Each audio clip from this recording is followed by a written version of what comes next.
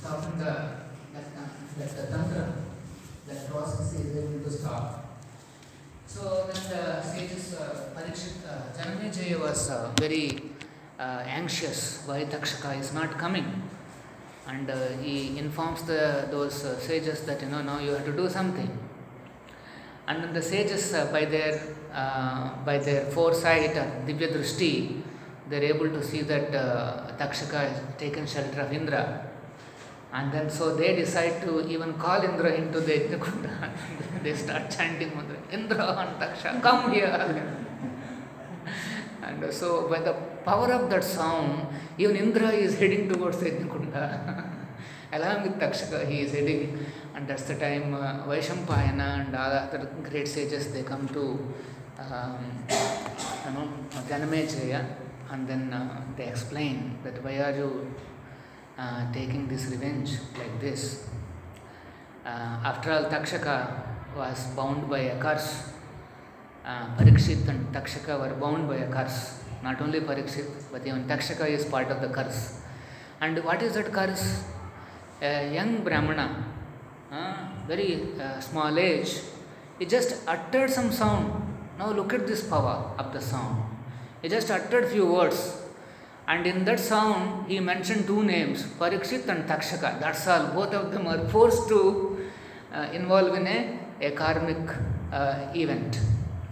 So they said, see, so your Takshaka is after all bound by that that curse. How can you take revenge like this? So this is all actions and reactions that goes on in this world. And so like that they preach Janamejaya about how the world works and how we should see all these incidents. So that's the time when Janamejaya stops the Homa. But the point is, yes, Namadheyani Mantrascha, very powerful these sounds are. Sound is very powerful element. Our speech is very powerful. So since it is powerful, we should use it carefully. Power should not be misused. If we misuse the power, then the punishment is also will be very high. So we should. So that's why Bhagavad Gita, 17th chapter, it talks about austerity of sound, austerity of speech. Because by our speech, we produce sounds. So in this chapter, maybe you all can look at it. What is that verse? Anudvegakaram vakyam. Udvegakaram means the vakyams which will create udvega, anxiety in others. These things are all not encouraged. Anudvegakaram vakyam. Priyahitam. Our vakyam should be priyahitam. It should be for the priyahita. Hita means for the welfare of the other living. So devotees, by their preaching, they are always working for the welfare of the society. So Krishna has given each one of us a certain power to speak, a certain power to preach, and he has given these oratory skills. And these words are powerful. You should know, when you speak philosophy of Bhagavad Gita and Bhagavatam, it will strike the person who is hearing us. It is a fact. And so we have to present it in such a way that they get attracted to Krishna consciousness. They take up pure devotional service to the Lord. Actually, if somebody utilizes like that, a preacher, then slowly he will become offenseless in his chanting. So Namadheyani Mantrascha, this mantra, but then these mantras which the Karmakanda section is mentioning, they are all meant for some fruitive actions. The king doesn't have a child, so he performs a homa, and you see some Yajnakarta will come, he will give one mango, or he will give some sweet rice, he will give something, and he'll say, yes, you take it. Like Ramachandra's father, Dasharath, when he did, the Yajnapati appears and he gives, and he says, you share. And so they share among the queens, and then they get he gets 4 children. Like that, these are all very normal, it's a normal phenomena in the previous ages. to see the person. In fact, sometimes Lord Vishnu comes on Garuda to accept the of oblations. Although he comes and then he blesses them personally. So these things are possible. It is possible to see Vishnu. It is possible to see Krishna face to face. But in this age, there is no expert priestly order who can really bring those devatas and King Vishnu in front of our eyes. Otherwise, in the previous age, even up to the Pandavas age, you can see even Pandavas used to go to heavenly planets to fight on behalf of the Indra, or even the demigods used to come and participate in the events. They used to invite, you please come, and they all used to come. And you can see Indra and all those demigods all around them. Of course, Pandavas are so exalted, they can see Krishna also all around them. In fact, Krishna has become their servant. He takes a sword and guards the palace at night like a security guard. This is the devotion of Pandavas. So they were able to see. And we also do Brahmosava. We are also calling all the demigods. But why are we unable to see? They are there, but we are unable to see. So they were very exalted. The previous ages, they were not very interested in manipulating gross matter. They were expert in spiritual matters and also expert in subtle energies of the material energy. So for example, this Brahmastra, if you see, it's a normal arrow, nothing different, normal arrow. So if you see how Ashwatthama, he used Brahmastra.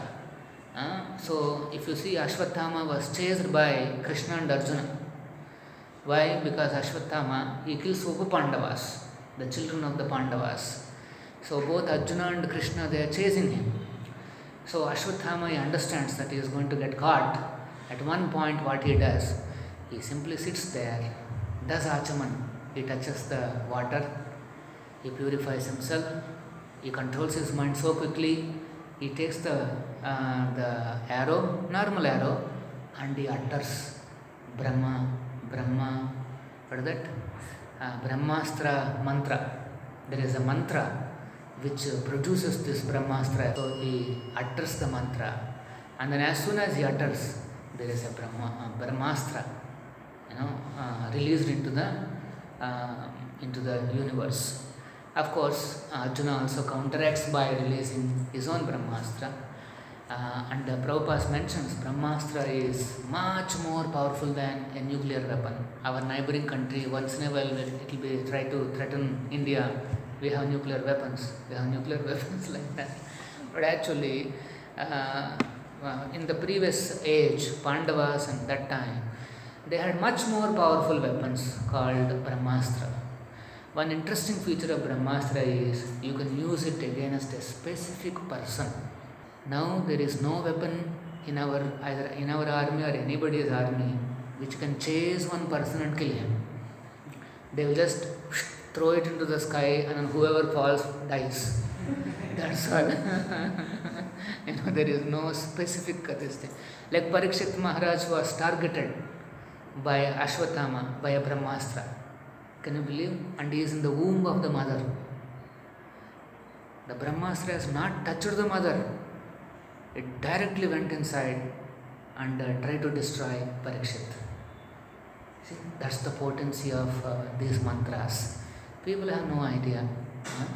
I met one doctor in one of the seminars. Now he was mentioning that we are trying to understand the vibration of each limb. Each limb has certain frequency, some wavelength he is trying to measure, and he wants to give the same wavelength of sound and cure that limb. So now people are moving towards using sound to cure. Slowly the material science is becoming subtle and subtle because gross methods are not helping anymore. So they are moving towards all these sounds. But it's not a new thing to us. Already we know the power of mantra.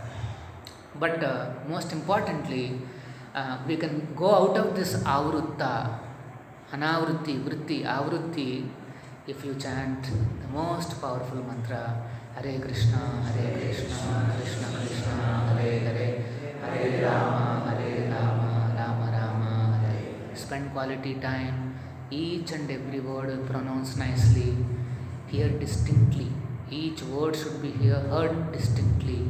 Simple process. Tantram is very simple, but our application, we are distracted. So if you can nicely, with devotion, you chant every day, give quality to this, then automatically we'll be freed in our consciousness. Day by day you see brightness in your consciousness. Day by day you will see you are becoming free from Maya. Otherwise, years will pass by, we remain struggling with the same issues which we are struggling in the day one. So take this mantra carefully, Shabdhadana Vritihi. Let us come out of this covering. I'll stop here. Shri Prabhupada ki jai, Srimad Bhagavatam ki jai.